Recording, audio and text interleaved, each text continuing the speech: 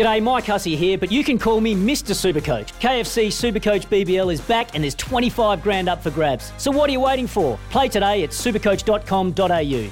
T's and C's apply. New South Wales authorisation number TP/01005. Want to witness the world's biggest football game? Head to iCanWin.com.au, predict Australia's score with a crystal ball, and it could be you and a friend at the FIFA World Cup Qatar 2022 semi-finals, all thanks to McDonald's. Maccas, together and loving it. T&Cs apply. This is Mornings with Ian Smith.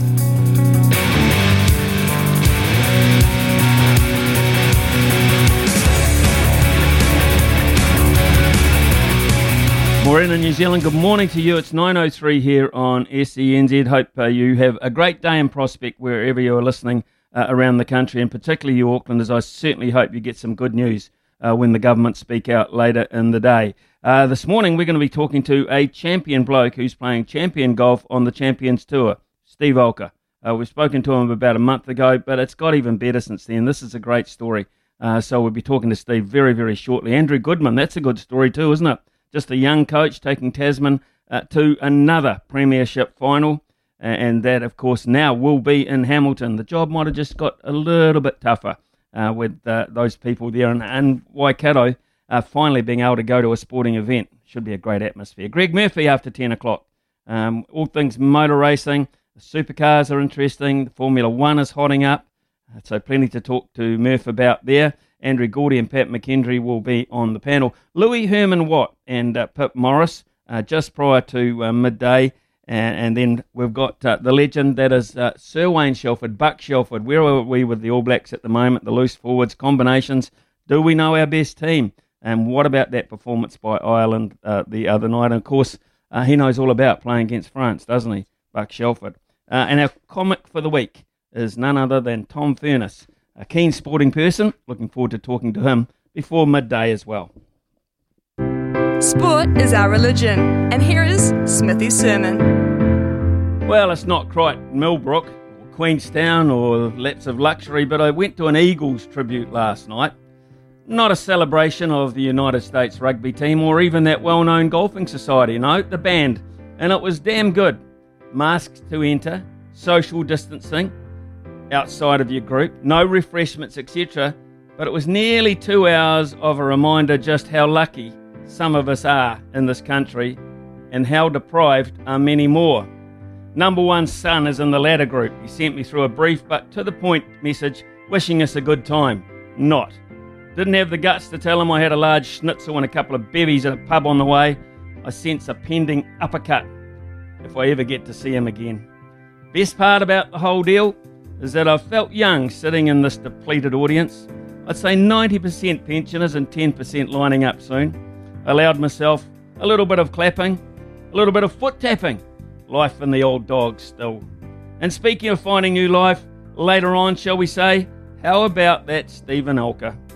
Surely the hottest individual property in Kiwi sport as we speak. It's been 2 months on the Champions Tour. Even Arnie and Jack would have been proud of. Not just the bickies, very nice I'm sure, but the satisfaction of finding your game, finding your niche, holding your standards and looking the greats fair square in the eyes. Beaten only by the legendary Mickelson this last weekend, this 50-year-old kid from the Tron is drawing a lot of respect and attention from those who really do know. 9 top 10s out of 10 attempts, way better than the Eagles. That's Beatles-like. Right up there too on the good news shelf, the Mooloos are allowed to home. Praise the Lord. They can play on their hallowed turf to seek the Premier crown. And they can have a crowd too. A damn sight younger it'll be than my Eagles colleagues. In Don Henley fashion, not only love will keep us alive, sport's playing a pretty good part of that as well.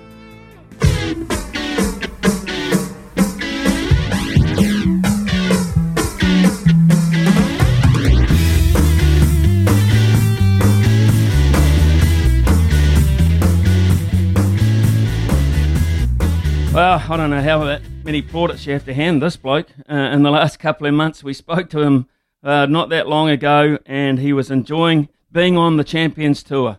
It was new for him, and he had really good success initially.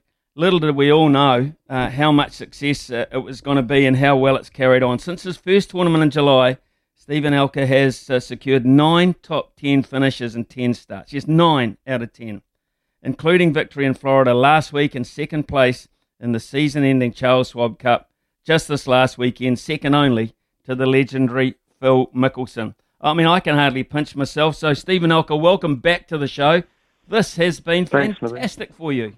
It's been great, mate. Yeah, no, it's been amazing. I'm just sitting down this week. I've still got a few things on my plate, but just letting it sink in, having a couple of beverages, just kind of chilling out and enjoying it, enjoying not having to travel and play, and it's been a pretty full year. So, yeah, just starting to take it all in, Smithy, to be honest. Well, the good news about last weekend was I thought the way you birdied the last was absolutely outstanding. Would have been easy for you just to walk down that last fairway and say, well, job done, I can't win. But I mean, I think the fact that you birdied that last hole was also almost synonymous of how well you have played in the last couple of months. Yeah, I think so. It was obviously it was nice to be in that position and have a chance to win. I didn't have my A game stuff on the Sunday. I didn't make too many mistakes, but I didn't make the birdies that I needed to as well. So it was great to be in the hunt. I was playing right behind Mickelson. Saw him make that birdie on 18. So all of a sudden, well, I need eagle now. So I had a super drive and just hit it in the left rough. Didn't have a good enough lie to go for the green, which was surrounded by water and bunkers. So I said to my caddy, hey, let's just do it the hard way and get it in the fairway and give it a shot from, I think I was like 90 yards or 95 yards. So, I didn't make it, but I gave it a heck of a run. So it was great to be in that position and get the juices flowing. And it's been 2 weeks in a row. So it's been a lot of fun. Nice little bit of romance about it too. I mean, Phoenix is your home these days. It has been for quite some time. So it was at the Phoenix Country Club. So people around that you know and love. I did. I had a family here, a wife and kids, and a bunch of friends come out during the week. The weather was perfect. I'd never played the golf course before, so again, it was new. It was exciting for me. Somewhere I hadn't been and played, so that was kind of neat too. And it's just to be amongst it and playing with those top 35 other guys, it was pretty neat. Okay, let's talk about just the romance of a couple of weeks ago when you did win as well, because the man on your bag, Sam Workman, has caddied in some 400 tournaments for various professionals over all those courses, and it was his first win. It's so special. Yes. Well, funny, I didn't even know that. I was talking to Sam that night, and I said, cool, excellent. And he says, comes up and he says, that's my first flag. I'm like, what are you talking about? I said, that's your first win? He says, yeah, that's the first flag I ever got. My first pro win out on tour. I'm like, mate, I didn't even know. So that was a surprise to me and exciting for him. I mean, he's been a real trooper. A lot of people don't have enough respect for caddies these days. And he's been hanging in there with me through thick and thin, the Corn Ferry Tour for a couple of years, doing the hard yards before we come out, and to get it done was kind of neat. Not just for my family but for him and his family too. So that was amazing. Steven, we spoke to you, as I said, about 6 or 7 weeks ago, and you said you had a pretty warm reception to the tour. The other pros, were pretty cool with you. Yes. Now that you're pinching money out of their pockets on a weekly basis, I would imagine that the reaction might be a little bit different, but I would imagine also a ton of respect there. And how is that reception from the greats?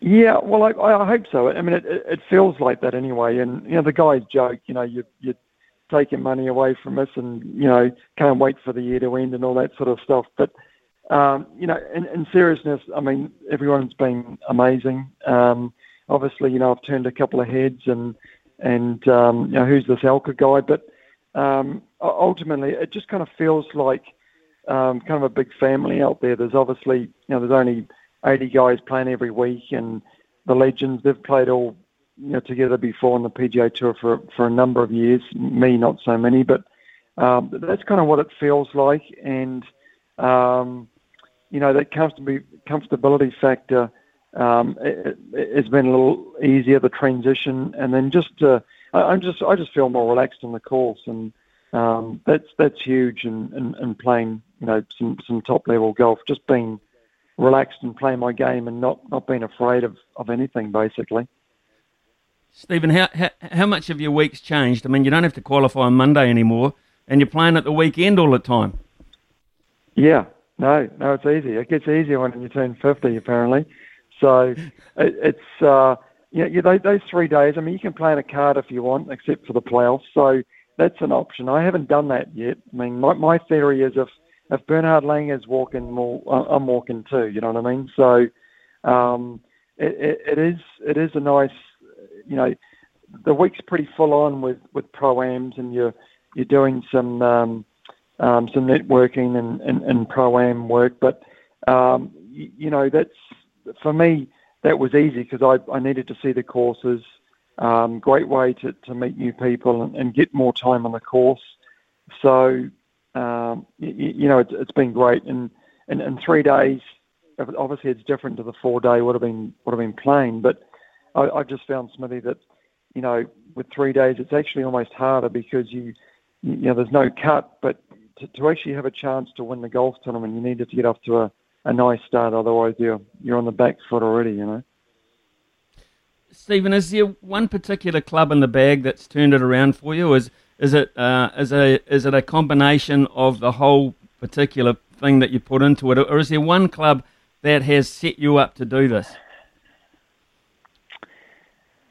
It's probably not even a club in my bag, to be honest. It's probably more up top to do, just being more patient and accepting, and just giving myself a break and enjoying my golf. I think that's the biggest thing. So it's probably more mental than anything. If you dug into the bag and looked somewhere there, I made a golf ball change back in about 3 or 4 weeks before I went out in the Champions. So that was kind of like early July. That kind of made a difference to my flight and a little bit of extra yardage. But I've been driving it great. If you can drive it great and wedge it well out in the Champions, you're going to be doing pretty good. And the putters stayed fairly consistent. I've had my weeks when it's been better than others, but one club I can't really, say there is one, but just a whole combination, is both of those things, the mental side and the physical, has been just kind of all lined up and been working well. I kind of think that, even though the season's come to an end as such, you're in such a lovely groove. You're almost sort of sorry that it has. Yeah, a little bit, but I'm bloody tired, Smithy, to be honest. It's been a long year. Just with coming off the Corn Ferry, trying to keep playing and prepare there. And I would like to keep some status there, to be honest, but I just had a rough start to the season.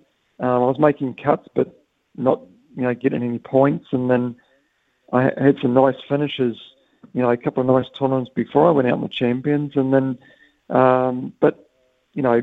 my focus really was just on tour school at the end of the year, and then let's get ready for that.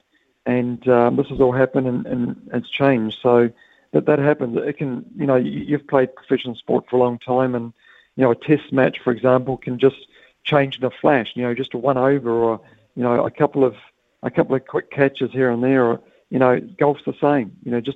Just one good tournament or one good round, like gets something momentum going, and it can change a lot of things. I look at I look at the guys that you're mixing with: Furyk, Jimenez, Couples, Singh, Langer. I mean, the list goes on, and you're inspired by the likes of Langer, etc. I'd look, I'm just amazed by the whole thing because I love my golf. Look, what about next year? I mean, I would imagine now that you know where you're starting next year, you can start to plan, and you can start to think about major tournament success. I mean, that's how good it's going. Yes, Yeah, no, that's definitely at the front of my mind for sure. I've got, actually the champions have 5 majors apparently. I don't even know what they are, to be honest. I know there's a US Senior Open and a PGA and a British Open, but the other 2 I'm not sure on. But so, yeah, I've really got to sit down and kind of map that out. There's certainly some tournaments that I can really focus on. But I think the exciting thing going into next year, Smithy, is I've still got like over half a year where I haven't played. So all these new events, these new courses, new places I haven't been to look forward to. So that's exciting too. And that's really what I'm looking for. It's almost like I'm carrying on. I'm playing I'm still in this wave of new events and new courses and new atmosphere. So I'm really looking forward to that too. Stephen, what do you plan to do in the break? I mean, how long can you allow yourself away from your bag, and what will you do? Because all of a sudden there's a much more relaxing air about what you can possibly do, and a lot less urgency about what you perhaps have to do. How are you going to spend your break? Yeah, well, obviously when I'm looking forward to it, I kind of need to just work a little bit more on the body, and that's what I've been working hard at, fitness and keeping my body in shape on the road, because I've felt a few niggles here and there just the last couple of years. You start working on things that need attention. But I've been working with a guy locally here who's got me in shape, got me working on the right things, and got my weaknesses sorted out. So I'll continue to work hard on fitness and that sort of thing. In terms of the golf, right now I just kind of feel like I do need a break from the game. How long that'll be, I can't really say right now. But I'm in a place where, let's say, I'm just not really concerned about, or I'm not searching for anything in my game. So I know what's working well. I can keep focusing on those. Let's work on some, making some more putts and sharpening up the short game and getting some speed back in my swing, because I feel like I've lost maybe a couple of miles an hour just over the last few months just through fatigue. So, stuff to work on continuously, but for right now, I just kind of feel like I just need some time off for the game and just kind of work on the fitness a bit, spend some time with the family and do some school runs and make some lunches and all that sort of stuff, you know what I mean? Well, Lanny Watkins summed it up for me. He's been a terrific golfer in his own right, but now he's an analyst on the Champions Tour. He said, man, I cannot wait to see Steven Alker full-time on the tour next year. And I think that sums it up for us back in the country, mate. What I can say is congratulations on what you have done, Stephen, so far. It is a great pleasure every Monday morning to wake up, turn on the Golf Channel and see a Kiwi flag at the top of the leaderboard or very close to it. You've done us proud, mate, and enjoy the break. And we so look forward to next year and Steven Alker's season. Appreciate it, mate. Thanks for all the support. Appreciate it. Cheers, Stephen. Enjoy the break. Thank you so much. Steven Alker there, folks. Second time we've spoken to him, of course. Very humble guy, quintessential Kiwi, isn't he? But he is living the dream and playing the dream. That's the most important thing. So 8833 is our text number. You can get in on that if you like. What about Steven Alker says, what about our golfers, our golden run that our golfers are having? Danny Lee gets his card back after an injury exemption, plays out of his skin and gets his card back on the very tough PGA Tour. Lydia Ko, here's a stat about Lydia Ko that I wrote down, right? Lydia Ko's earnings now average out over the 198 events that she's played. She has now earned, on an average, 87,729 New Zealand dollars per tournament. Get that, 87 grand per tournament, which places her third on the all-time list. If you're a golfer, text us. How do you feel about golf at the moment? If you're not, get interested in golf. We're hot at the moment. Voice of Sport in New Zealand. Superman! Nothing gets past Smithy. This is Mornings with Ian Smith on SENZ. 9:27 here on SENZ, and Neville from Dunedin has called us this morning. And Neville, aren't the golfers going great? Oh, it's great. Absolutely amazing, in fact, what is happening in the golf world at present. And I just wanted to say how good it is that you, going out of your way to talk to Steve. Both interviews are really marvellous. And he's such a good guy. He is, and it's no surprise to me because once you find your niche in a sport like golf, your happy place, things just start to fall in line for you. And I could have had the same conversation with him about 3 months ago before this all happened, and his tone and his manner and his humbleness would have been the same, I'm sure. Exactly. Yeah. There's no doubt about that. I remember watching him when the PGA at Clearwater many years ago. And he's actually a far better golfer than his record shows. I don't know what it is that held him up on the PGA tours, but he's a very precise golfer, as you would have seen when he was playing in this last event. It's hard to believe he could have 9 top 10s and 10 starts. It's just so good for him, and he's actually won more money in these 10 events, I think, than he's won in his whole career on the PGA Tour. Extraordinary. That is extraordinary, Neville.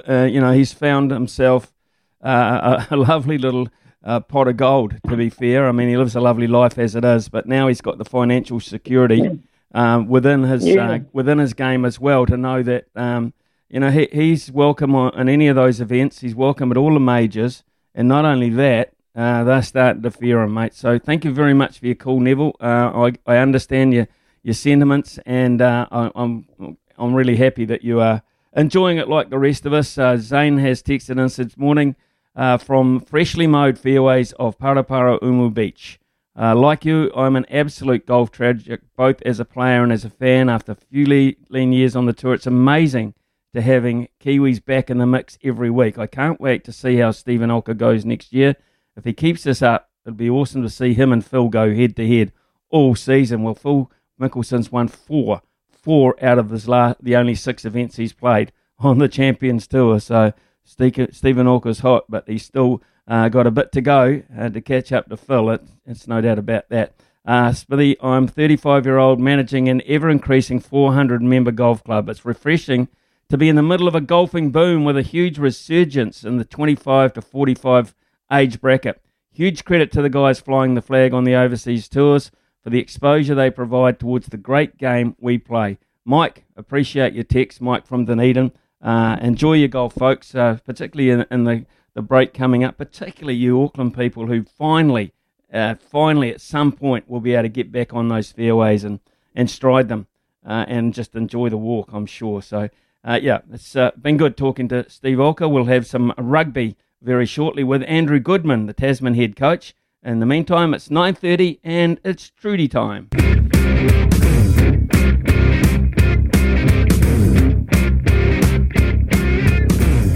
Well, I'm not sure you can call it quite a dynasty, but it's a good record they're fashioning, the Tasman Mako, and they're eyeing up their 3rd NPC Premiership title in a row.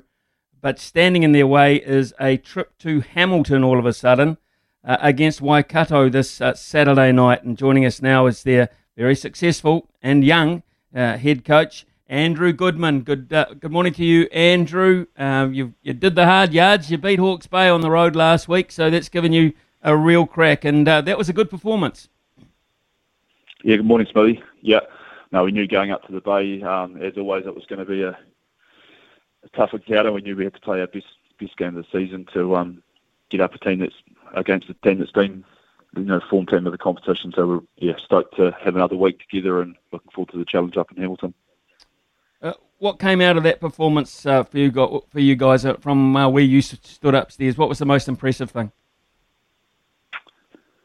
Oh, just the perseverance and the grit that the boys showed right throughout that 80 minutes. There were some real high-pressure situations, especially, of course, at the end of that game. Could have easily gone the other way, but the boys stuck in there and, just worked hard for each other. It wasn't pretty always, but as I said, they really showed that they care for the jersey and care for each other by the effort they put in. Well, you've had a lot of personnel changes. You only have to look at the Tasman contingent that are on the other side of the world at the moment. So you've had to fill some gaps, and I would imagine that would also be one of the most pleasing things, the way you've been able to mould it over a period of time and get to this point. Yeah, really, really, really stoked for a lot of our boys that have played through our club system and academy this year that have been given the opportunity, whether it was through injury or as you said, guys moving up into the All Blacks to get regular game time. And, they've grown each week, and performances are showing that, this needs a bit of consistent time at this level, and they're very capable and growing each week, which has been great to see. Great for the region as well to see them out there doing their thing. Well, Andrew, you lost Paddy Parkinson, which is not just bad news for you, but for the Highlanders, for New Zealand rugby, actually out for quite some time. Young Anton Segner didn't look too flash coming off McLean Park at the weekend. How's he come through that? Yeah, he's sore, but he's still a chance. So we're just nursing him through this early part of the week to give him the best chance available to be there on Saturday. So it's day by day with Anton. Yeah, and as you say, really disappointing for Paddy last couple of weeks ago, because he's had a great season, and he's just been going from strength to strength over the last couple of years, and it's awesome to watch. Just the way he puts his body on the line, and yeah, big loss for New Zealand rugby, as you said. Well, you lost him, and it appeared at one point that you might not have Quinton Strange either, but he returned last week. Very, very big performance from him. So your co-captains are back together, which means your leadership is all of a sudden back together as well. Yeah, that was massive for us, mate. The calmness that Connie brings to the field, especially up front for our pack, is huge. So yeah, we were really stoked to have him back. He's worked really hard over the last few weeks after a pretty significant shoulder injury to get back out there. So great for Grant Hunty to have that little bit of support on the field as well. They work well together, and really pleased that he, apart from that blood bin where he went off, he managed to tough out a pretty good performance first time back after a few weeks off. Yeah, he did. Actually, I was very impressed with him. The other guy who's impressed a lot of people, not just Tasman fans either, but Crusaders fans and fans alike, really, is Leicester-Fai Nganuku. And, of course, he's having such a brilliant season. But your midfield depth is so good, you're almost at times forced not to play him there because of that depth. Only just 22 years of age. What a future. Yeah, it's crazy. I think he's only 22. It seems like he's been around a lot longer than that now. He's, been a prominent part of our team for a number of years, and he'd taken that form through Super Rugby last year, which was really pleasing to see. And I'm sure he's going to have another big season with the Crusaders coming up. So, yeah, I don't know how much longer we'll have him here. Hopefully not too much longer, because I think he's destined for bigger things as well. But as you said, yeah, it was great to have him in midfield, because I think long term it's going to be a position that he can really command going forward. Yeah, I think the more he gets his hands on the ball, I think the better for everyone in the red jersey. Hey, look, ironically, you've got to play Waikato this weekend. It was that loss to them when we dealt to you down in Nelson, which probably was the turning point in a way in your season. That was probably the lowest point that you turned around from. Yeah, we did. We learned a lot from that game, as we did in our Hawke's Bay games. So there have been two real big games that we've looked at in depth and worked out little parts of the games that we needed to tweak and get a lot better. So, we, as I said, looking forward. I'm stoked that it is in Hamilton. Stoked that they can get back to their homes, and it means there will hopefully be a good atmosphere for the game for both teams, which I think the players deserve. And it's a great rugby stadium, so we're really looking forward to going up there. Well, you're just 39 years of age as a head coach, so that's relatively young by head coach standards. How's your progression as a coach coming along? How are you enjoying that role, and of course the one with Razor as well? Yeah, first of all, the one obviously been really lucky down the Crusaders to work alongside Razor and an amazing group of coaches and playing players down there. So it's been a big part of my development, and I'll be very grateful for the opportunity I was given down there to go and learn as a coach. And this is my passion up here with Tasman. I love the region. Loved playing here when I was a bit younger, and I grew up here. And to be honest, mate, it's just something I love doing. And coming into work, I'm coaching alongside some of my best mates, and it's just enjoyable and love it. So looking forward to, as I say, another week together. It's always nice to be playing in these finals. Well, you have to strategise this plan here to turn this around against Waikato. So in terms of the modern vernacular learnings, what has been top of the list from that last performance? Oh, discipline is a big one in these big games. Like Hawke's Bay's tries all came on the back of back-to-back penalties from us. So just sitting down with the players in our leadership group and, working through strategies around, if we do give away a penalty, how we can really stay in the next phase and make sure we get back on top through sticking to our structures and trusting our game. They're a pretty obvious one, but every time those back-to-back penalties come and we give teams those piggybacks into the 22, that's when we put ourselves under real pressure. So little things like that, and just the moments that are so important, the little hard balls on the ground, and those little things that make a massive difference against a team like Waikato who love the turnover and the counter-attack. So a couple of things we've been looking at this week. Andrew, I'm sure you've got an eye on those teammates or team members that are wearing the black jersey overseas. Good news this week is that whilst no other New Zealand rugby player has been nominated for World Awards, Will Jordan has for Breakthrough Player of the Year, and it wouldn't be a surprise if he got it. You've known this kid for quite some time. When did you first realise just how damn good he might be?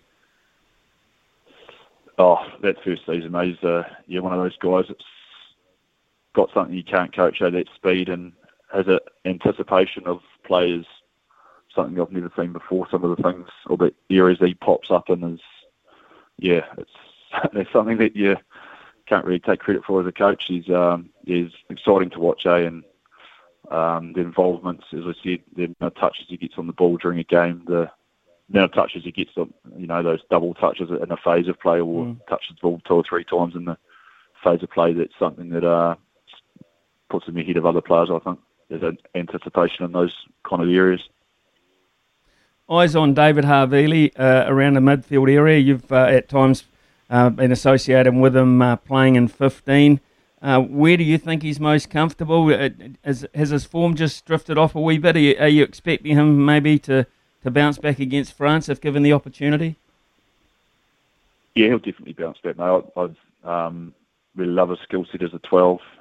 Great distributor, got a good kicking game, he's got good vision, and his defence is growing and growing as the year goes through. So a couple of tough performances after a really great start for his second All Black journey. But yeah, definitely expecting Davey, knowing the champion as he is, he'll be putting a lot of hard work in, and can expect an awesome performance if he's in that midfield again this week.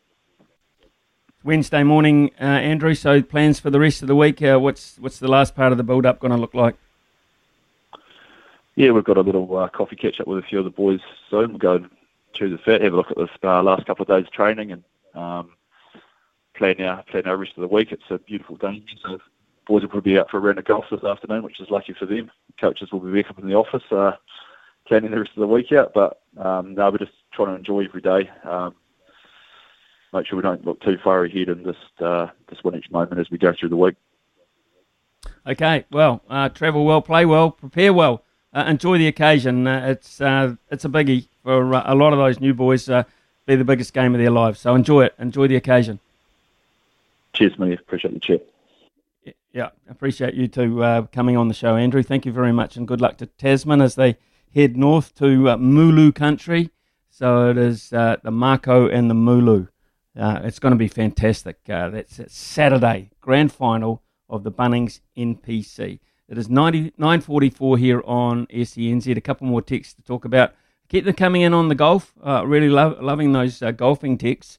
There's a lot of you out there love the game, obviously, playing it. And there's a rejuvenation in the membership numbers at golf clubs, which I think is a very clear indication that the sport is on the rise, no thanks to our superstars overseas.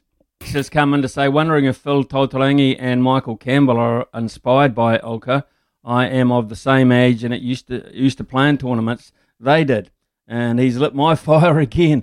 Well, it's an unnamed text, but I'm sure that's the case with a lot of golfers who do get their inspiration by watching events on the PGA, the LPGA, and the seniors, or the Champions Tour as it's labelled these days. This goes right back, of course, when it was the Seniors Tour and Bob Charles was just like Stephen Olka. I mean, he was on the leaderboard and very close to the top of it almost every week and enjoyed a really fruitful but successful time in terms of his golf as well. And Stephen Olka's story is such a good one at the moment. So around about $1.628 million he has earned in this time, in this last 7 or 8 week period. So brilliant, absolutely fantastic in that regard. So yeah, plenty of texts coming in on that. So keep them coming in.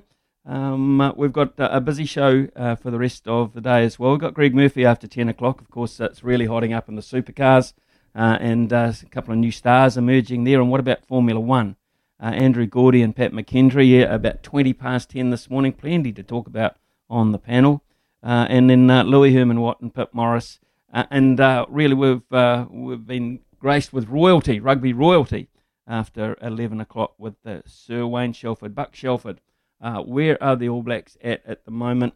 Every time we have a loss, we really do sit up and take notice, don't we, and say, well, we're panicking. The coach has got to go. He's no good. He's no captain. He shouldn't be playing that team. He's lost his form. Why did we pick him instead of him? Well, Buck Shelford knows all the answers to those. So after 11 o'clock this morning, we shall get those. Some interesting cricket being played at the moment too. Canterbury are 170 for 8 as they head into this third day. I won't say it will be the final day, but it's only the third day. They need another 58 runs to win with only 2 wickets in hand. So you'd back Northern Districts, the Northern Knights, or the Northern Brave as they're called these days, to be able to have 2 good pieces of cricket. And Canterbury have to bat well for probably about an hour and a half to get those runs at the least. So you'd favour the Northern Knights bowling to the tail there. And meanwhile, the Central Stags are 285 for 6 in their first innings lead against Wellington. They've got a lead of 47 at this stage, looking to build even further. Brent has just come in with Smithy, the Mulu all away. Can you find out how many people can get to the game and what are the protocols? Well, if we can't do it today, certainly find an answer for you tomorrow, Brent, and the availability of tickets, etc. I imagine there's a few Tasman people who wouldn't mind heading north, if at all possible, to support their team. So we'll try and maybe speak to someone in the Waikato administration or get an answer for you anyway as to what the protocols are around that. And speaking of protocols, what about the protocols that have just come out from the America's Cup? We haven't got time to talk about them now. I'm going to digest them over the news and we might talk about them later in the morning. Incredible. Just the list of what you have to do to spend the money you have to do to win the trophy, and we don't even know where it's going to be at the moment. 9:53 here on SENZ. Nothing gets past Smithy. This is Mornings with Ian Smith on SENZ. You got to know when to hold up, know when to fold up, Smithy's Multi. Know when to walk away, and know when to run. Bet live on your favourite sports. Download the TAB app today. Well, yesterday was an interesting one. The Boston Celtics did beat Cleveland at $1.62 and Dallas beat Denver at $1.44. France is still playing against Finland in the football, and they are at this point in time 0-0. So that game's in the balance, but it doesn't matter because the LA Rams were thumped by the San Francisco 49ers. They got a quarterback by the name of Matthew Stafford, have the Rams. Matthew Stafford, Mark Stafford would have played better than him yesterday. It's as simple as that. So let's look at what we've got today. And we have, as he drops his pad, the LA Clippers to beat the San Antonio Spurs at $1.33. The Brooklyn Nets to beat the Golden State Warriors at $1.63. And here's one for drastic football fans because I've never heard of either side, but they're interesting names. And they're playing in the Euro Cup tomorrow morning. Herbalife Gran Canaria to beat Fruity Extra Borsapore at $1.48. So Herbalife to beat Fruity Extra at $1.48. That's a multi worth $3.20. Good luck for that. Just had a text in to say, what is your frequency in Nelson for SENZ? I can tell you 9:90 a.m. is the answer to that. 9:90 a.m. is our Nelson frequency in one of the nicest parts of the world. More texts also coming in. Michael Campbell and Michael Long, who has been living in Perth for several years, are playing some events on the European Seniors Tour. Yep, I'm aware of that. And also another one coming in about the America's Cup. We'll talk more about that as the show goes on later in the morning. But you can look forward to Murph, the great Greg Murphy, after the break here on SENZ. Day or night, summer or winter, he's the sound of sport in Aotearoa. This is Mornings with Ian Smith on SENZ. Well, we've been asking him every week, but now it's official. Our mate, our teammate and Supercars legend Greg Murphy won't be racing at Bathurst this year due to COVID restrictions. Murph joins us now in his usual slot on this Wednesday morning. Murph, that's sad news. Yeah, it is, Smithy. Just disappointing more than anything, mate. You know, just how these things have all played out. But as I've been saying in the last few days, you know, it's pretty minor in relation to a lot of other people's struggles around COVID and what it stopped them from doing, and people trying to get into New Zealand and travel and that kind of stuff for much more important reasons than me going to Bathurst. But at the end of the day, it was something we were sort of looking forward to, and I think you know, it's been humbling how many people were supportive and of it, and the messages we've got since it's been called off. But fingers crossed, we might actually just delay till next year and have another crack at it anyway. Okay, well, you know the system, you know the program leading into Bathurst. What stage would they be at now in terms of the teams? Well, yeah, I mean, there's still a little bit of racing to go. This weekend's the fourth and final round at City Motorsport Park, which has been a great lead-in for everybody, just to you know, get a whole bunch of racing in quick fire, get through a whole bunch of programs. They did a bit of testing this week, I think, as well. Probably a bit of enduro testing. Co-drivers been in the cars doing some laps. So, you know, that side of prep is really, really important, considering all the plans that they have had were thrown out the window. So, you know, they're starting to get their heads around that. 250k races this weekend at Sydney Motorsport Park. So, enduro style, there'll be refueling, a couple of pit stops for each car for those races. So they get to probably put into action a bit more what they are going to need to be doing and expect at Bathurst in a couple of weeks' time. So it is strange, very strange that we're still talking about Bathurst. It's going to be December. But it is great that the event is actually going to go ahead and you know, all the sports fans around New Zealand, Australia are going to get to have a Bathurst celebration, which is awesome. For the layman, the guy who's not quite so much in the know, and I'm putting my hand up here, enduro racing, does it suit anyone more so if you look at the drivers involved, the cars involved this weekend? Does enduro racing bring anyone else to the fore?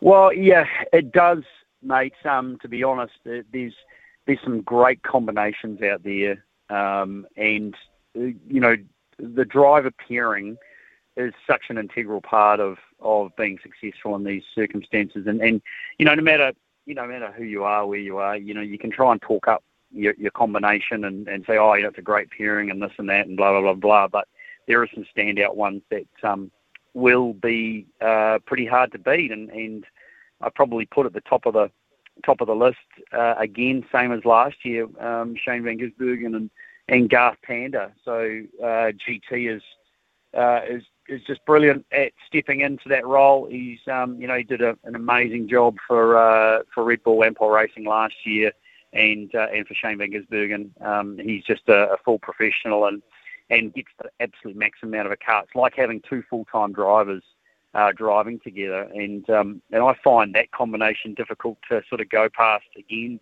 in 2021. There's some other great combos out there, but this one just is, I think, a little bit ahead of the game in respect of comparing to others. Exciting result in the weekend with Will Brown, just 23 years of age. Tell us a wee bit about this young kid. Yeah, Will is so energetic. He's just so likeable in so many ways because of his attitude, his personality. He's a young guy from Toowoomba, works incredibly hard. Has proven that he's capable before he did this on the weekend.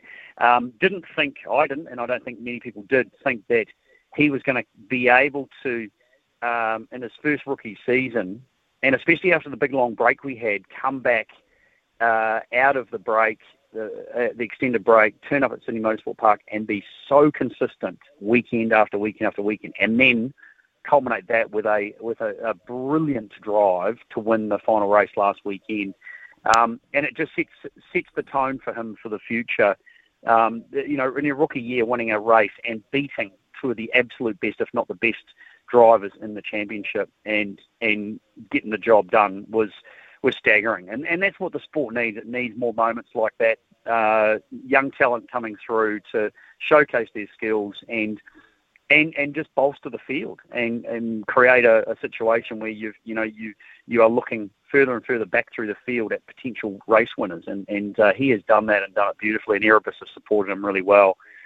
For a team that is not one of the absolute great mights of supercar racing like your DJRs or your Red Bulls or your Tickfords, for them to go and do that and provide the cars and the tools and get it all done was superb. So fingers crossed that momentum continues.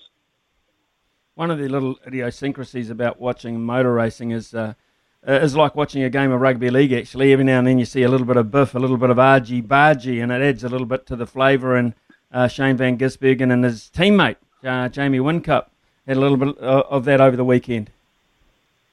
It was fantastic. It really was. It's interesting, watching and seeing it from the perspective, from their perspective, the team perspective. They weren't happy. The looks on their faces were distraught. They were, very concerned about what was going to happen. But from an entertainment perspective, it was fantastic. It was just a great exchange between two drivers, one denying and not listening to team orders, which is an interesting situation in itself, because Jamie Whincup is going to be the MD of that team, has an ownership in that operation, has been a spokesperson now for the team and taken on other responsibilities this year, in quite a serious way. And to me, that just looked like, hey, I'm a team owner here, I'll do what I goddamn like kind of scenario. And it looked to me like he had just decided, you know what, I'm not going to listen to team orders, and I don't have to. I'll answer to myself a little bit. And it's an interesting, space to go and operate in. But what it did do was, provided us all with just a massive amount of entertainment. It was sensational to watch, and let more of it continue. Excuse my pronunciation, I hope to get this right. Anton De Pasquale had a couple of wins over the weekend. He is he the kind of guy that you can foresee in the future being a championship threat? Oh, 100%.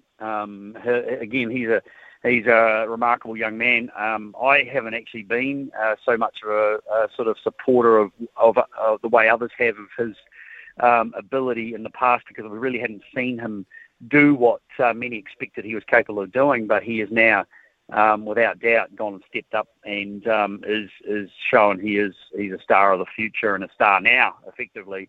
And without doubt, he's going to be next year set the championship alight, and it's going to be a much tougher championship next year with him in there doing what he's doing. His speed, his ability to stick that car in pole position in qualifying, and the way he's winning races at the moment. I'll tell you what, he's emulating Scott McLaughlin in a big way. He very much looks like Scott McLaughlin out there in that car, and the way he's going about his business. So, we're very excited and fortunate that he's found his feet there at DJR, and with the help of Ludo Lacroix, who is probably regarded as the best and smartest engineer in the paddock. They've found a really good combination. It's working well, just like it was with Scott McLaughlin, and Anton is definitely a contender for the championship in the coming years. Murph, Formula One now, and they're hailing Lewis Hamilton's drive in the Brazilian Grand Prix when he started 10th on the grid to come through and prevail as one of the better modern day drives. And I disagree. I'm sort of perplexed by all this talk and how they're pouring it onto Lewis. I'm actually wondering what all the fuss is about. I don't see it at all, which is really interesting from my perspective. I've been listening to it, and I watched both the sprint race and the race, and they're just raving and raving and raving. And if you actually look at, listen, not taking away from Lewis's ability, he's a phenomenal driver, no question. But the advantage he had on the weekend in car speed was massive. I mean, Mercedes is the best car on the weekend by a long stretch, and he just drove it the way he should drive it, which is in the capacity to win races, and that's what he did. But there was no competition other than Max Verstappen. So, you know, I'm sort of really in sort of, you know, that's what I expect him to do. And certainly with the advantage he had with his car on the weekend, you know, that's what he should have been doing. But I mean, to win by as much as he did at the end of it just shows that car was in far superior state than what anyone else had. And really, there's only Red Bull and Mercedes in it. They're the only two cars that really are doing the job. So he really only had to beat two Red Bulls, and that was his job. And starting from 10th on the grid with a speed advantage is what he had. That was not a surprise to me whatsoever. So I'm a bit perplexed and a bit sort of not overawed at all in any way, shape or form by Lewis's job on the weekend. Okay, fair enough. What it does mean, though, is that Verstappen has had his lead cut to 14 points with 3 races to go. Yep, and if Mercedes continue that march, he's in a lot of trouble.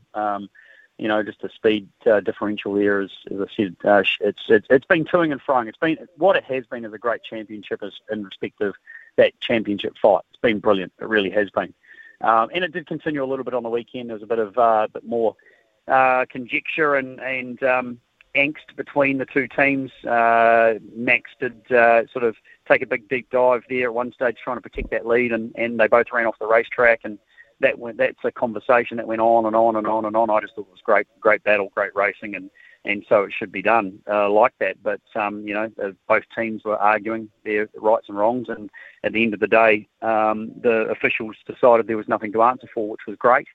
So it's been a great battle, and it will go right down, I'm hoping, to the wire. But at the moment, I think it's now back advantage Mercedes, and Red Bull have got some work to do. Okay, Murph, just finally, you have a show, I'm assuming, tomorrow night. What can we expect on it with, along with you and Stephen McIver? Yeah, tomorrow night we'll be talking, obviously, a bit of supercars, looking to have Peter Addison, who's the guy behind Boost Mobile and staunch advocate for supercars, and also, you know, big supporter of the Erebus team. We'll have him on to talk a bit about that stuff. Looking to have Brent Stevens on, who is from Palmerston North, lives in the Gold Coast, and was Valentino Rossi's one of his engineers and mechanics for many years. Was part of many successful world championships with Valentino. He's currently back in the Gold Coast at the moment, so we thought we'd have a chat to him about Valentino's retirement that happened on the weekend, and just give us a few insights of what it was like working with the greatest of all time when it comes to two wheels. Just finally, actually, Craig has just texted in, Murph. You'll be interested in this. Says, hi, the supercars on the weekend was awesome. On the Shane vs. Jamie incident, I think Jamie has set the precedent for next year. When he's in charge, if he gives an order, the drivers can now say, no, we don't follow orders. You didn't. What do you make? What do you make of that? That's excellent. That is excellent. Yes. Oh, geez, I hope that does happen next year between Brock Feeney and Shane Van Gisbergen, and see someone ignore it and then bring that back to the paddock. That is a very, very good point. And It's an interesting one to look at. And it's just the way I saw it on the weekend. It's like, he's just gone, nah, I'm in charge here now. I'll do what I bloody well like. And I think they've found themselves in a real predicament. But, I agree. It might be a good answer for Brock Feeney if he denies Shane Van Gisbergen next year a win or letting him pass. It's a good one. Okay, we'll leave it at that, Murph. Look forward to your show tomorrow night. Thanks very much for your time as usual. Cheers, Smithy. Good on you, mate. Cheers. Yes. 10:17 here on SENZ.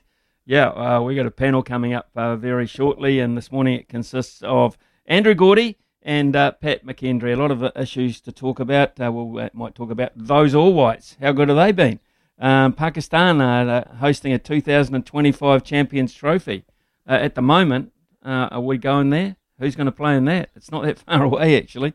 Lydia Ko's earnings, the golfing run that we're having, the All Blacks, still some more fallout from the All Blacks. Where are we heading from here? So those two gentlemen will have plenty of opinions coming up here on the panel very shortly. Patrick McKendry this morning, and Patrick, New Zealand golf's going through a pretty hot phase at the moment. We just had a good chat with Stephen Alker. What a month and a half it's been for him. It's all good news. Yeah, it certainly is, Billy. What's he earned now this in a few months? Is it 1.6 million or something in prize money? Incredible. Absolutely. And I guess it just goes to show that if you persevere, show a bit of resilience, and keep your focus, that things can turn around. And obviously, the senior tour suits him to a T. He's not as long off the tee as other guys, other younger guys, and so mixing with and playing with guys like Phil Mickelson, who he came second to very recently, and guys like that, and Ernie Els and Gerhard Langer, it really suits him, which is brilliant from a Kiwi perspective. And it is, Gords, because we hear a lot of stories of just how hard it damn well is to make the grade. And for a long, long time, Stephen Alker, I won't say he was on the bones, but, it's been a battle, put it that way, and all of a sudden, perseverance, eh? That's exactly right, Steve. Morning to you, morning, Pat, and to all the listeners as well. It's what other sport can you go your entire career battling away, and suddenly you hit, 50 years old? And he's arguably he's having the most successful part of his career at 50 years old. It's an astonishing story, one of perseverance, and it's just been amazing in recent weeks, hasn't it? It's been a weekly occurrence. How's Stephen Alker going? And no surprise, he's up at the top of the leaderboard. Long may it continue, and really delighted for him, because, man, there would have been some... I'm sure for every golfer goes through periods in their career where it is tough, and for some that goes longer than others. And I'm sure Stephen Alker has been through some really testing times, and like I say, at 50 years old, to be finally enjoying some great success must be deeply satisfying for not only him but for everyone around him. And not such tough times, it seems, for the All Whites. Hastily arranged fixtures by Danny Hay, who's been basing himself in the UAE area, and all of a sudden he's getting stars available, and we're winning games with very little preparation. Good signs, Andrew. It is really good signs, Smithy. And there's a couple of sort of things to touch on there. We're not exactly beating the best in the world here, but it really doesn't matter. This team hasn't played together for a long time, and what is important now is that they get into a winning groove before some really important games to qualify for the next World Cup. And I think it's plain for everyone to see now that New Zealand has a group of professional footballers which are properly world class. Like they can legitimately compete. They are well skilled, well drilled, and players like Chris Wood, obviously, and Sarpreet Singh and others. That these are guys who just aren't daunted by any task that's put in front of them. And I know, obviously, we had a fine moment in New Zealand football history in 2010, but this is different. We've completely moved into a new sort of era now, I think, for for football in this country. We're playing a completely different style of football, and one that is, really one to be proud of. So I hope that Danny and this group can continue on this upward trajectory, because they've definitely got the talent. There's no question about that. And who knows? There might be another big moment for New Zealand football just around the corner. There may well be, Patrick. There might well be a better moment for the All Blacks as well as we head to France. What now are you looking at here in terms of this particular tour? We started well, but we're not finishing like a train.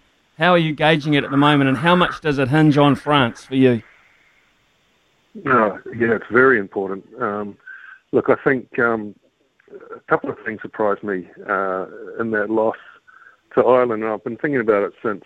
I don't think I've ever seen an opposition pack, certainly an opposition pack from the Northern Hemisphere, carry the ball with more confidence and clarity than the All Blacks. Every time Ireland got the ball, you sort of suspected they'd hang on to it and be dangerous with it. The opposite was the case for the All Blacks, and I haven't seen that in a long time, and that was really disappointing, to be honest. Fair play to Ireland, they played really well, and the way they created space on the outsides and those outside channels was a masterclass in tactical thinking and the methods that they used. And I think the All Blacks can probably learn a bit about that themselves. We didn't really see anything new from the All Blacks, particularly from set piece. They were sort of seemed bewildered around methods for creating space themselves. And that's something we need to see in Paris against France. We need to see the All Black pack step up. But we also need, if Beauden Barrett is ruled out, as we suspect he will be due to concussion, we need Richie Mo'unga to really step up, because I was disappointed in his performance. Coming on in Dublin after 20 minutes, replacing Barrett, that was a great opportunity for him to really stamp his mark. And he didn't do it. And he almost went missing, to be honest. And I just think that he needs to be better than that in big tests. He needs to stand up and run the show. And if he does get that opportunity, I really hope he does it for his sake and the All Blacks.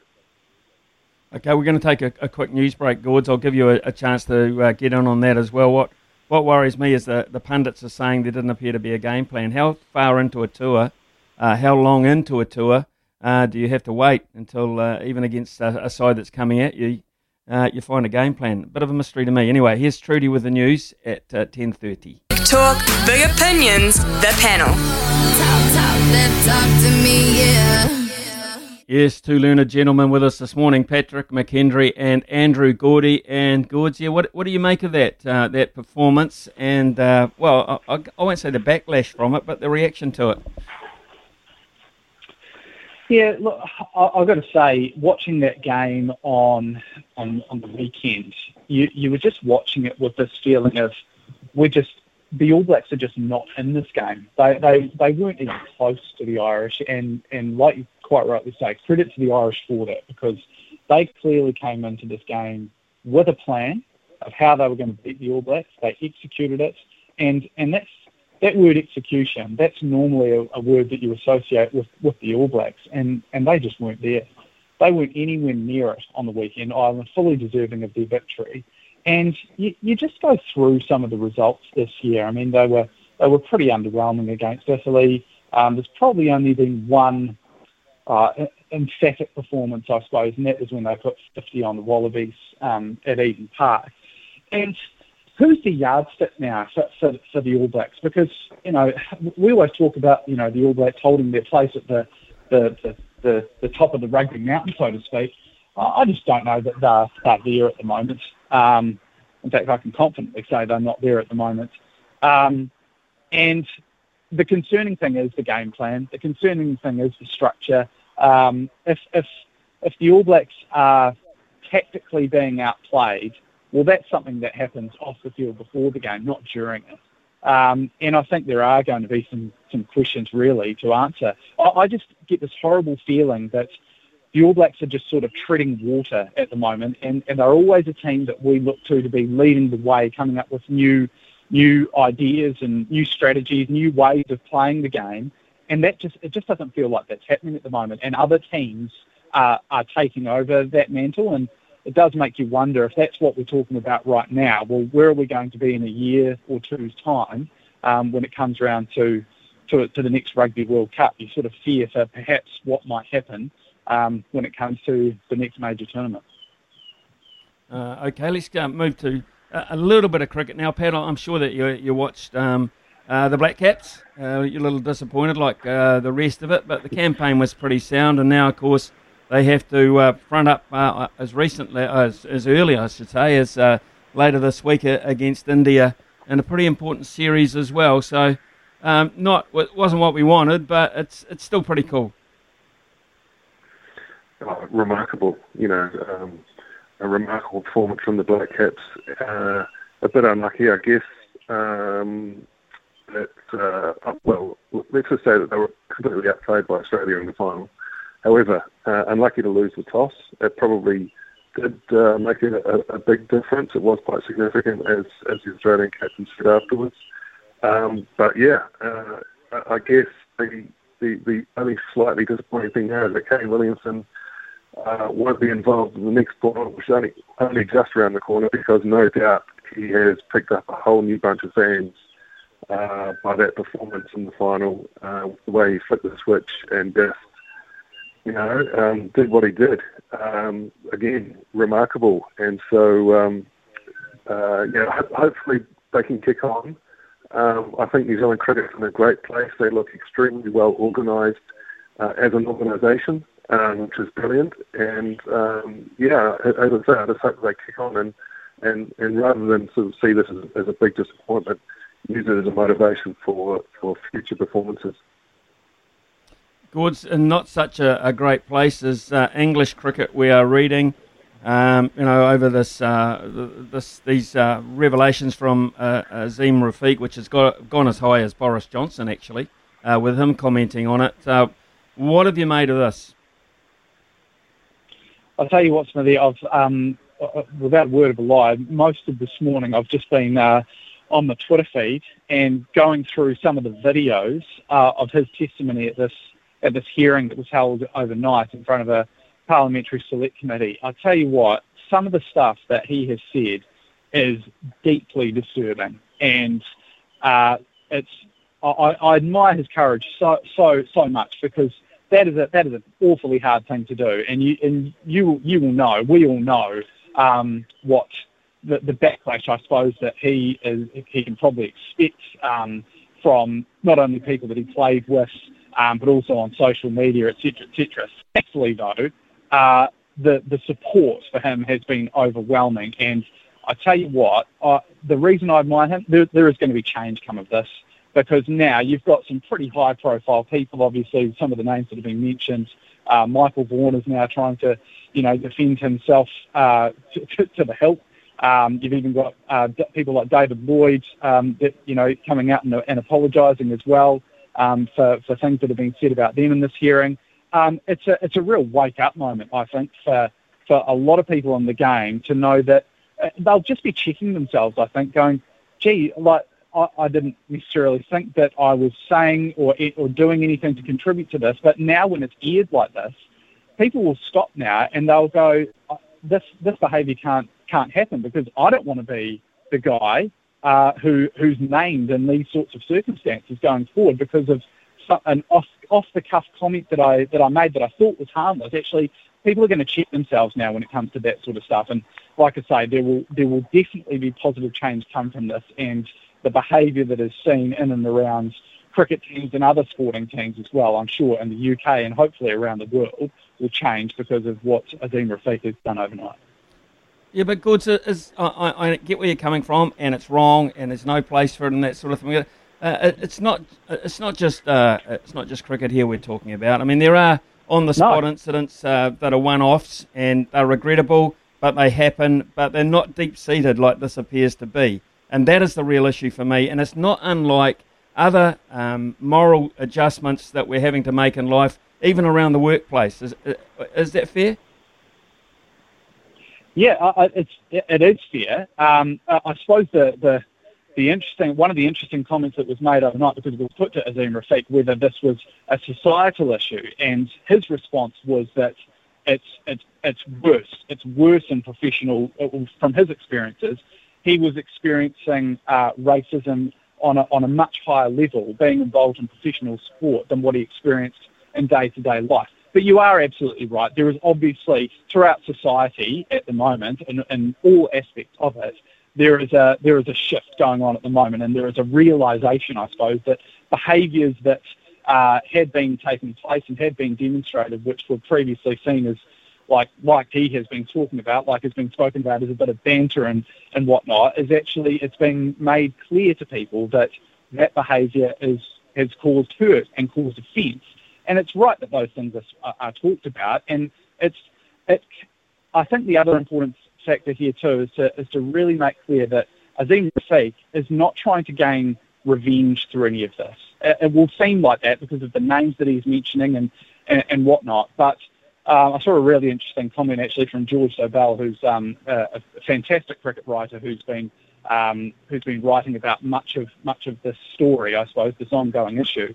And he made clear that when Gary Ballance came up in conversations and some of the testimony, Azeem actually reached out to George Dobell and said, I want you to do everything you can to make sure that Gary Ballance is supported and perhaps got some of the support that I didn't get when his name comes up in this, because he's going to need it. Now, what does that demonstrate? That demonstrates that he's not actually out to get Gary Ballance, but Gary Ballance, unfortunately for him, is going to be...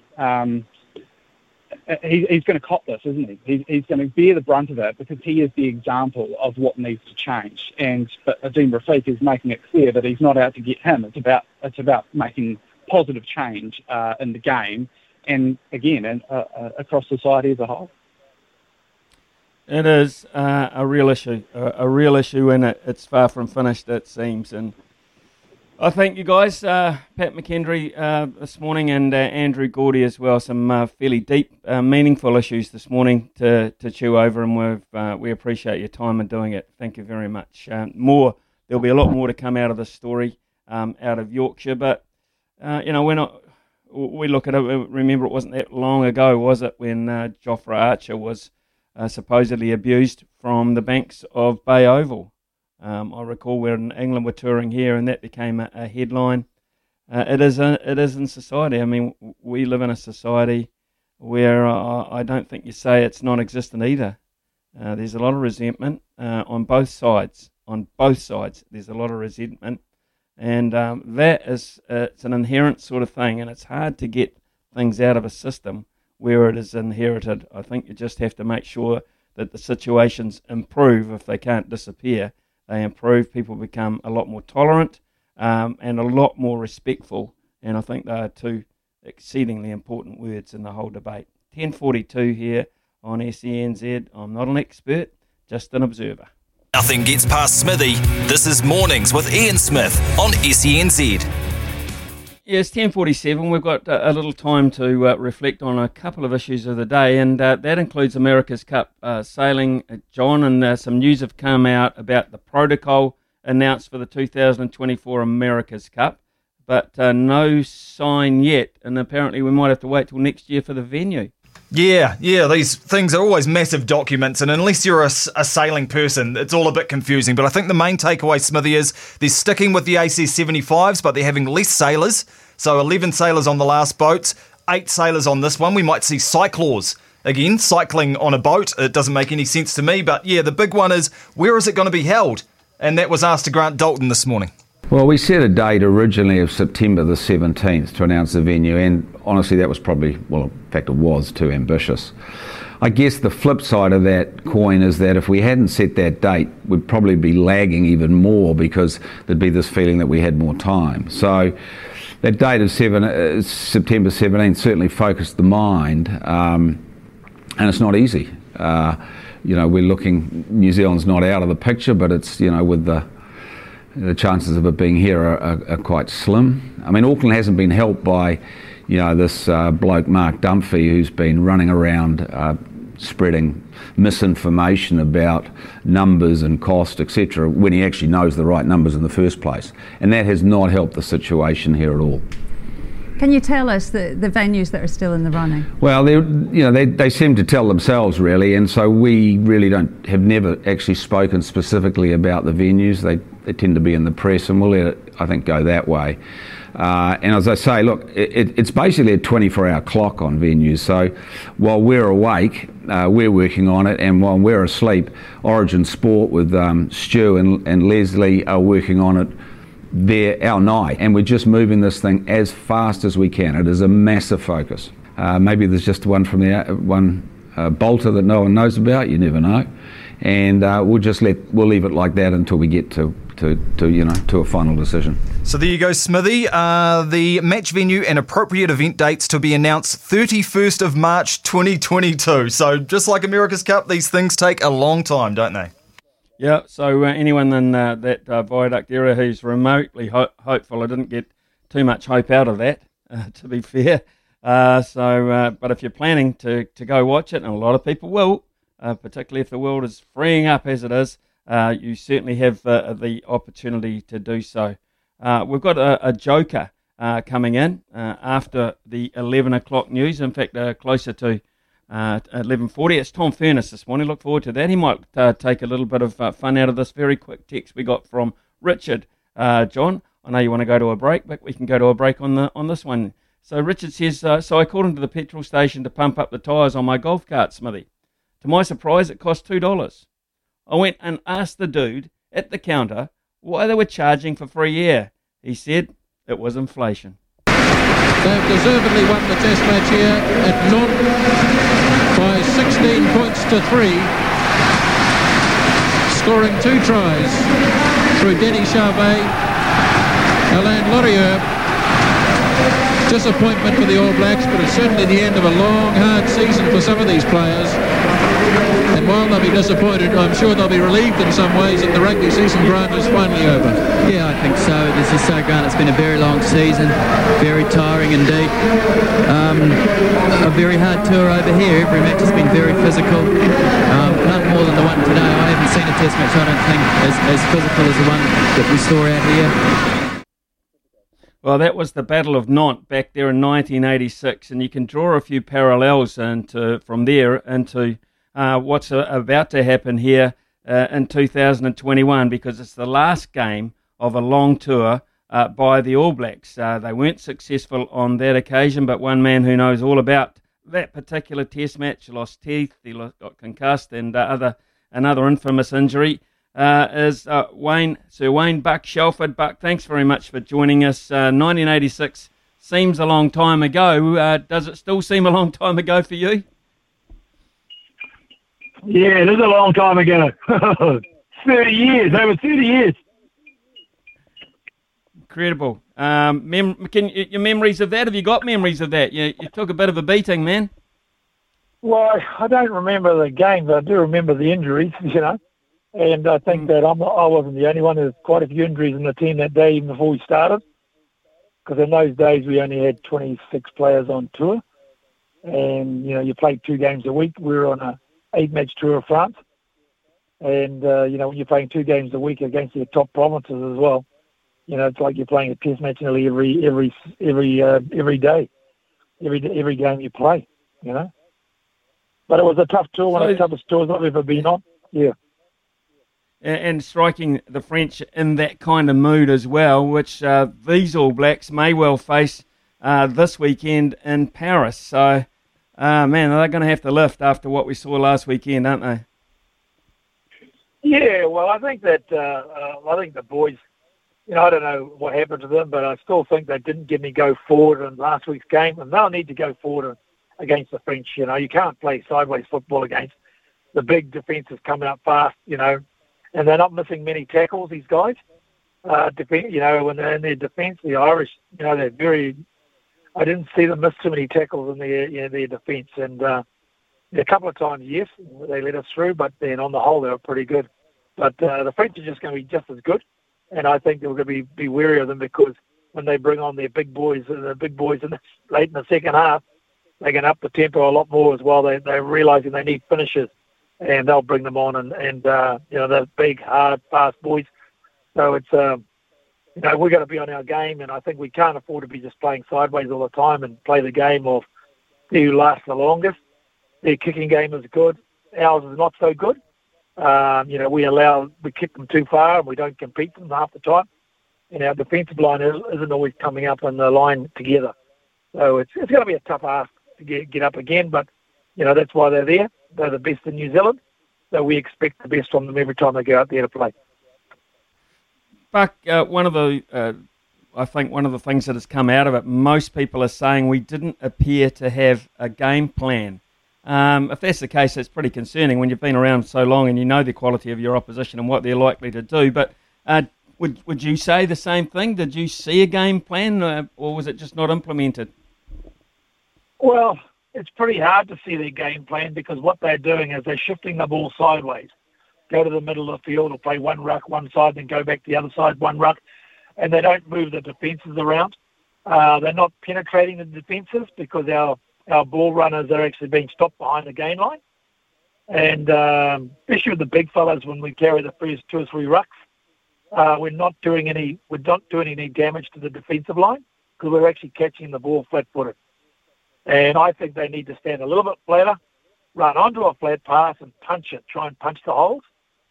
But I think we need to do it a little bit wider off the ruck because that's where they're at their strongest around the ruck. And, we just went straight back into last weekend against the Irish, went straight back into the heavy guard where, they're not going to miss many tackles around there, around that area. But notwithstanding that, I think that the game plan for them is to play sideways, side to side, and they're looking for their players to step into nice holes. But you remember, the rest of the world has caught up to us, and they're as fit as us, they're as strong as us, and basically they know that we don't like the fast backline coming up. But we didn't actually kick well at the same time. I don't believe we kicked well at all. But it's an awakening for them because they got to get back to playing some. I think the game that I was really impressed with was the one they played earlier against Wales, where they really went into pick and go and really try to hit those gaps, get on the front foot, and then play once they got on the front foot. That's what I'm looking for. Irrespective of the game plan, we didn't see much of that on Sunday morning. Okay, the other area where we appeared to have been found wanting was in the tight 5 area. There wasn't enough there to dominate it in many instances around the collision area, etc. And they appeared to be our best tight 5. So was that just a flat performance, or do we have to think otherwise about it? Well, I just think it is what it is, and saying that everyone's got a different perception on what actually happened. And we all look at things differently, and everyone's got a different level of what their expertise in the game, because some played at the highest level and some didn't. Some played club rugby all their lives, but they've all got an expert opinion. So I look at it as a game that we lost because we didn't really front up in the right areas up front. You got to win. You got to win the front battle. Our line out was pretty good.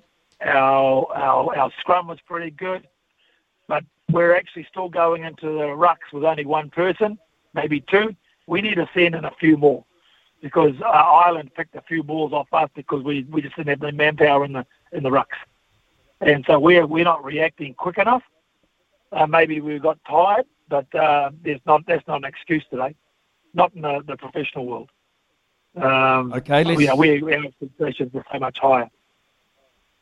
Okay, let's look at those people arriving at the rucks then, and generally that is around your loose forward area. It's been very contestable in terms of who they're going to pick on this particular tour. I don't quite know if they have a top combination. Do you see a top combination? Not at the moment. I think, I just think as long as our scrum is strong, that's good. But some of our ball carriers don't get a lot of yardage because they're standing so flat, and it's basically almost passing square off the line. and they end up going straight to the ground. I just think that Artie Severe is a 7. I'd play him at 7, or even if you play 2 7s, playing left and right, whatever it is, and that way they're around the field and working their butt off, 2 of them, but just hold sides. And whoever they put at number 8, I like Akita at number 8, rather than on the blind side. I think he's got some big power off the back, and we could use him a few more times off the back of the scrum. And if we could do that and get on the front foot, just with a bit of, really quick, clean rucks, and get rid of that ball, because I think, I'm not knocking Peter Miller, but, he's a good footballer, but I think he's a bit slow at times, to actually get rid of the ball quickly, and that's what we want, is quick ball at the ruck. It looks, for all intents and purposes, as if Beauden Barrett is out, so that will probably be Mo'unga, you would assume. So a Mo'unga-Aaron Smith combination may just fix that particular slowness area. Yeah, I think that they're both good footballers, irrespective of Aaron not having a game in the last month or so.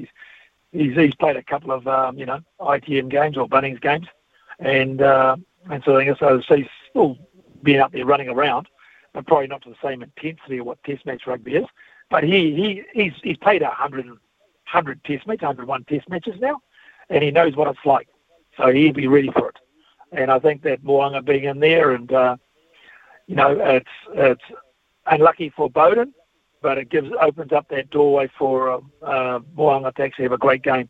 And if he can get us on the front foot and use that ball, kick it into the corners, like what he does for Canterbury. Sometimes it's not about just using the ball, but it's kicking for position.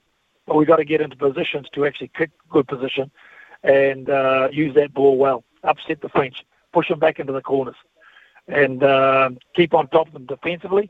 The chances are we'll win the game. But I think we've got to do everything right. We can't afford to make the mistakes we made last week.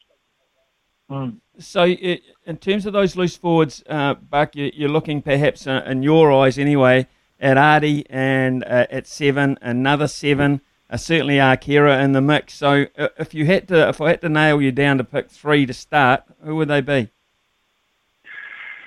Well, if they're going to go with the incumbent captain of the side, which is Kane, I'd go with Kane on one side, Artie on play both sides. They play both open sides. Stay in your channels, and Akita is the one who floats. And I think that we've got 2 really good 7s there, and we should use them. I'm not saying that Papa'ili's not a good 7, and I thought he played pretty well last week, defensively very, very well. And we want to be more on attack. And I think both Artie and our number 8 are very good ball carriers. Kano not so much, not as good as Artie, but the thing is, he's on the ball all the time. He's a nuisance around the field, and he just got that experience around him. So I think that they could be a good mix. That's what I would look at, but it's not my call. At the end of the day, it comes down to the coaching staff. Well, this Test match for you, anyway, for this Test match, if we were to lose this, would you, which would be 2 in a row, we lost to South Africa as well on this tour, where would you say the year of All Black rugby would sit in terms of success and development? Well, as far as development goes, you do actually develop when you're actually playing games on tour. And for the young ones who are getting that opportunity, which is good, you've got to learn what that intensity is all about and how the games are played. And what the biggest thing I think they got to get out of this is that you've got to go forward to win games. You've got to be going forward all day, And we were going backwards an awful lot in the first half. And even when we got in front before half-time, it still wasn't enough. We needed that in the second half as well, but then we let them in for a try quickly into the second half, which they closed their gap very readily, and basically from there they got their noses up and basically heads up high, and they just came at us. And we haven't done that to a side for a long, long time. That sort of brazen, we want to stay more than you, and we're going to play like bloody demons against you. And we need to play like that as well. And, it was a hell of a game last week, but we still lost by 9 points by giving away cheap penalties. Silly penalties that, professional footballers, they know about this. And the penalty count was very similar, but we just gave away, where they actually kicked goals and got in front of us, basically. But notwithstanding that, they have to be going forward, and we've got to actually steer clear of the fundamentals of catch and pass, make sure the passes are in front, and we catch the ball, carry the ball well.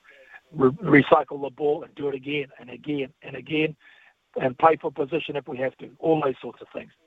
So, it's about doing everything correctly. The game plan, I'm pretty sure that they haven't changed their back attack for I'm looking at the last 4 to 5 years. And now everyone's caught up to us and know how we play. And they're actually shutting us down. They read us like a book now. They know exactly the way we're going to play. And we've got to change it up and do something different.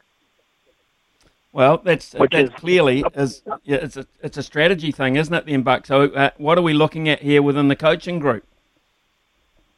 Well, I just hope that we have the nous to actually say, let's take them on up front. Take them on up front. Let's go. Let's use our big forwards. Maybe not off the first ruck, second ruck, whatever it is. Use the big blind sides. Use a Keita coming off the line out. Use some moves.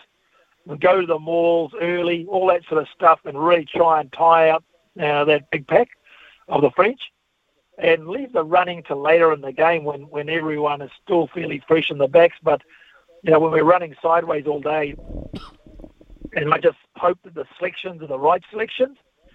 I just think that at times we're so flat that we're using our feet all right, but we're still getting tied up in the tackle and being driven backwards.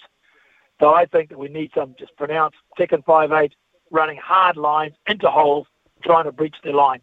Exactly what Karevi done to the South Africans, run some hard lines and don't worry about the feet too much and try and bust the holes in the defensive line.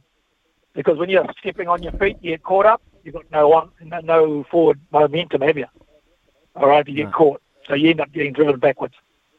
And so I think that we've got to change our tactics, especially in the way we adopt our attack in the back, especially in the first 2 or 3 phases of back play, and really take them on and try and bridge those gaps. We've got the skills to do it.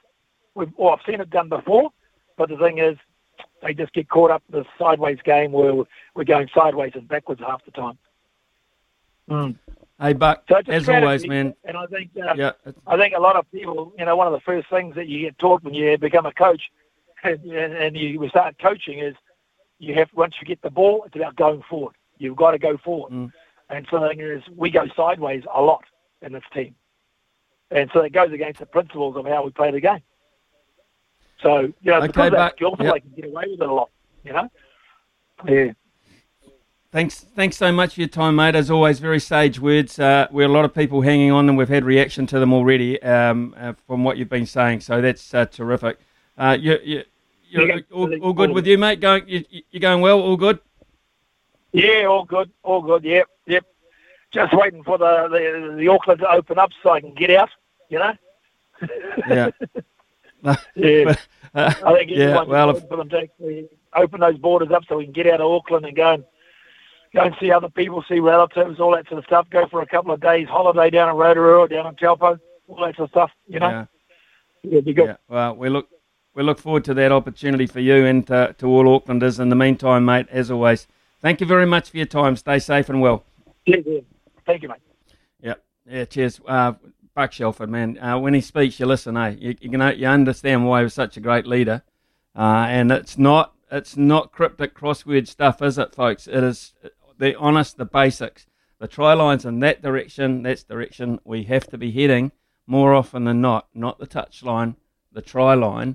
And I mean, you heard it in so many things he said there, not in so many words, but in the thinking behind that, it was just so clear, so obvious, and you can imagine in those days when he stood up in the dressing room and said that, and he picked it up off the back of the scrum, and you got him behind. That was the end of that. And Zimmo has said, bring back Buck, still a legend, should be the All Blacks coach. Such knowledge. Simple, very simple. Keeps it simple, Buck. And maybe that's what we have to do, but we have to be harder and more defined in the direction we're heading. Brilliant. Love talking to him. 11:21 here on SENZ. York Yacht Club have pulled out, and Team New Zealand Star Sailors don't want to race in the Saudi area. So Dalton has made an absolute mess of this. I know he polarises people. Liam said he's that good he would probably fit in well with the Labour Party. So Liam, showing your colours there, boy. Yep, don't mind it, but showing your colours. And Grant Dalton, he certainly does. He does polarise people, doesn't he? When it's going good, he is an absolute champion. But in between times, he tends to irk a few. I think it's fair to say. Chris says, morning Smithy, what do you think about the ICC organising a white ball tournament every year? And this is on the back of the schedule they announced yesterday. Man, is it busy. Is that too much of a good thing, or will we see more meaningful cricket? What we will see is more white ball cricket. Simple as that, Chris, and we're going to see that. It's a very busy schedule coming up on the back of a pretty successful T20 competition. And it's, of course, it's income. It's exposure for the game. It's taking it more and more global. They're looking at a tournament in the United States, co-hosted by the USA and the West Indies. Of course, they're looking at us down the track with Australia again. And they're looking at taking the Champions Trophy to Pakistan, which is an interesting one in itself. And that might be 2 or 3 years away. But at the moment, who would go? How successful will it have to be? And how many teams would go and make themselves available, or who would pull out? And what about the security and all those sorts of things? So, that is, and that would be a great thing, by the by. I'm not saying it's a bad thing. I think it would be a good thing if they could take cricket back there en masse. So everyone has to buy into the whole thing. And that would include us, of course, and that's a couple of years away from being in the offing. But that is one of the good things to come out of all those announcements. You can see what's lined up there. In terms of those future events, for instance, 2024, the US and the West Indies, 2026, this is the T20 World Cup, India and Sri Lanka, 2028, Australia and New Zealand, and 2030, best part of a decade away, they're saying we'll be going to England, Ireland and Scotland.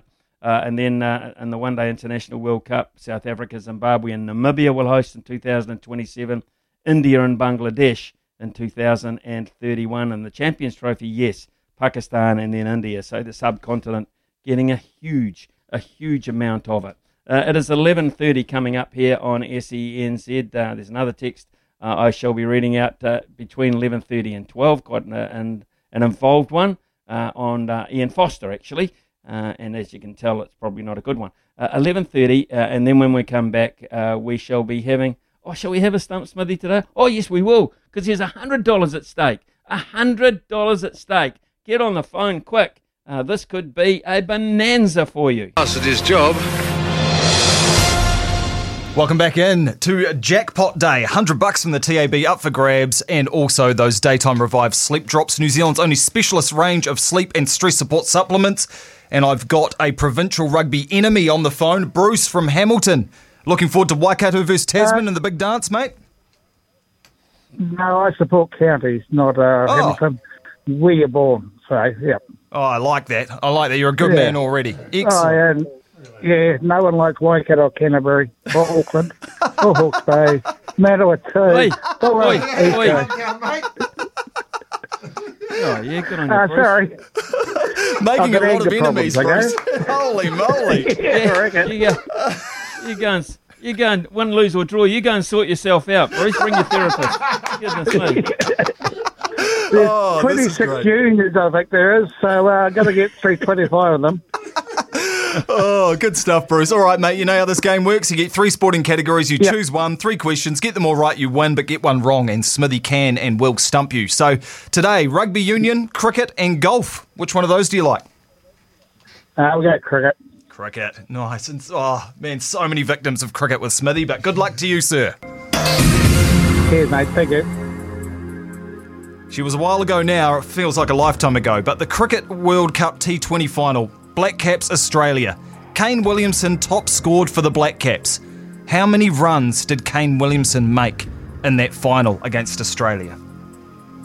83. One of the worst things I have ever seen done on a cricket field. Hard to remember exact numbers, especially in T20. Smithy, you got any idea what Kane ended up on? Look, I don't remember scoreboards at all. I see so much cricket and I just really, numbers just sort of drift by me. I know thinking at one point that he might get 100 here, and that could be really special on this particular stage. So I'm going to go the Australian lucky number 87. One of the worst things I have ever seen done on a cricket field. If you take the average from both of your guesses, you were right. So Bruce with 83, Smithy with 87. It was 85 off 48 balls. What a knock from Kane. All right, Bruce, still alive. Who took the most wickets at the T20 World Cup for the Black Caps? Trent Boult. Just a couple of chips down the wicket, right in the slot, and away it goes. He certainly did, Smithy. He was pretty good, wasn't he? Absolutely. Oh, and he was outstanding. He made the tournament 11 too, the only black cap to make it, which was interesting in itself. But, however, Bruce, don't choke, mate. Don't choke. Here you go, boy. Don't you choke. This is the one, Bruce, for 100 smackaroos. Good luck, boy. Oh, the sledging behind the stumps is great. All right, I hate the answer to this one, Bruce, but I hope you get it. Who was named the player of the tournament at the T20 World Cup? Davy Dum Dum, wasn't it? Just a couple of chips down the wicket, right in the slot, and away it goes. Oh, I thought I hated the answer, but when you put it like that, Bruce, well done, mate. You are a winner. Those sleep drops are going to come your way, and as well as that $100 from the TAB. Yeah, we did. By the way, we did beat Hawke's to win the rank 37 for the first time, so that was quite good. So they're kind of like not too bad. Okay, Bruce, that's all right, boy. I'll give it to you today. I'll give it to you today because you are a winner, sir. Stay on the line, and Brian will get all those details and turn that $100 into a lot more. Do us all a favour, mate, and take it off the TAB. Good work, man. Very shortly, folks, here on the morning show, we'll be talking to Mark Stafford before midday. But before that, we have a very important guest and a very talented man, in Tom Furness. Did you have, growing up like most young kids in the playground, any aspirations about being a great New Zealand sportsman? I had all of them. I was a rugby mad. I was the kid that since 1997 I didn't miss a test until maybe I started imbibing a bit too much in my mid-20s. But I remember 1997 rugby season so well, and I just wanted to be an All Black, but I lacked the athleticism to pull that off or anything. I was a club champ in tennis, but there was only 2 other people in the club. It was a very small club. So I'm a sports mad guy, but I have no physicality to kind of back that up. I like to watch rather than to do it, I guess. Well, but I'm not sure that that's right, Tom Furness, because I know for a fact that you were once a budding bodybuilder. I also came third in the South Island bodybuilding champs. Again, it was out of 3 people in that instance. But I looked very good. I had a heck of a tan. It's hard to describe for radio, but just think of the... it was borderline blackface, I think, in terms of how white I began and how tanned I was, which is probably not a good thing to admit to, but it was an experience. These days, they tell me you're like your Formula One. You're like what? You like your Lewis Hamiltons, or how did that come about? I'm Max Verstappen. I threw in for a Red Bull. I think like a lot of people now, it was a Netflix series, Drive to Survive, and I loved the drama and between the main teams and even the smaller teams. But this season has just been incredible with Lewis Hamilton, who is obviously one of the greats, if not the greatest, against this young upstart Dutch chap, Verstappen, who I find almost unlikable. He's an anti-hero, but I absolutely want him to win because he's so arrogant and so what you wouldn't expect out of a great sportsman. But I guess in Formula One, these kind of characters do come out. And it's incredible, especially now that we can kind of see the races in decent time zone for us, because the last few ones have been about 9 a.m., whereas usually it's in Europe time. So I've been loving it lately. Well, it's interesting, Tom, that you quite like the guys that other people don't like, because if it came to tennis, you'd probably be a Djokovic fan then. I'm 100% a Djokovic fan. I had to take about a week off work when he lost in New York recently. I was so devastated. I'd pegged that as the greatest sporting moment within my lifetime if he won that. And of course he didn't. Medvedev was probably always going to win that. But I've only just recently found out that Djokovic has a few maybe interesting theories on the vaccine, which we don't need to get into. But I kind of still like him. I love him. So what do you like about him? I mean, he just I don't know either why so many people dislike him. But what are his assets apart from a racket and the way he uses it? What are his assets to you in terms of being a bloke? Well, to begin with, I don't know if you recall, but early on in his career, he was very comedic. He did impressions of every player, Nadal. He was like a joker on the Joker. That's what they call him. And he was good. He was a good player. But then all of a sudden something switched, and he just decided, I'm going to be a great player. And I guess I kind of associate something with that, with my own career of starting in comedy and then moving into writing. There's something about the Joker becoming serious and then doing a good job of it. But he's definitely got his traits that I maybe wouldn't agree with. But I like the anti-hero in sport. I really do. Tom Furness, you got a film which was due to be produced by the great Taika Waititi's company in September, but that has been pushed back like most things in life. Tell us a wee bit about that film. Yeah, so that's a film I've been writing since my university days, actually before I even did stand-up, and I just recently got it off the ground with Taika's company, Picky Films, and it's to be directed by Rachel House, who is she's a great director and been in a lot of Taika's films, including Hunt for the Wilder People. And it's about some kids who go and climb a mountain, actually, because that's another one of my fascinations is mountaineering, particularly Sir Edmund Hillary and the likes of Mallory and Irvine, if you know them, who repeatedly climbed Everest first. I love mountain climbing. I think it's part of our DNA in this country, and it's a story about kids who go and climb one. Okay, mountaineering, I mean, you're a very diverse person. I mean, Formula One to bodybuilding to cricket to rugby and to mountaineering. The fascination, I think, is an easy one to get on the Hillary story, and probably still Tom is right up there with the greatest of all New Zealanders, isn't he? I think so. I think for what he did outside of sport, and again, he had some massive hurdles to overcome in his life too. He lost his wife in a plane crash, and he rebuilt from that and carried on his way. And if anyone hasn't read it, I'm sure people haven't, but his autobiography and his writings are amazing to read. He's actually a very good writer. Great New Zealander. Up there with the All Blacks and Black Caps, in my opinions.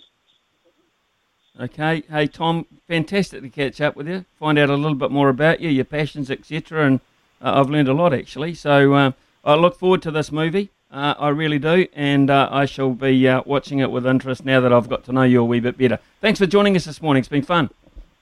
Thank you very much. Hopefully a better weekend coming this weekend with the French. Yeah, let's beat the French, eh? Let's absolutely thrash them. That would be fantastic. Right, okay, here we go. Some text, late text coming in. And this is one I really do appreciate from Zane, because it mentions a name that we're perhaps lacking in terms of what Buck Shelford was talking about. Quick note on the rugby. Thinking about how we've struggled in the midfield this season, it surprises me more people haven't mentioned how much we miss Jack Goodhue. For me, we really need that big body who can card it up and set up quick second phase ball. And the other name that Zane has thrown in there, Laumapi.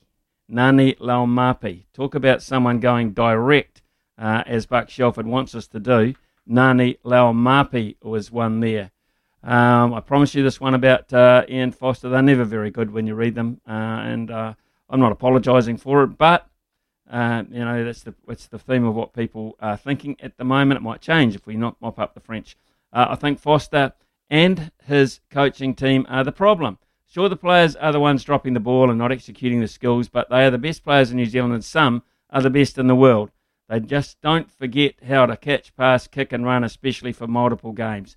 The game plan is rubbish. There is no creativity. We still have no answer to a rush defence. I feel the players are getting admonished for the coach's lack of ability.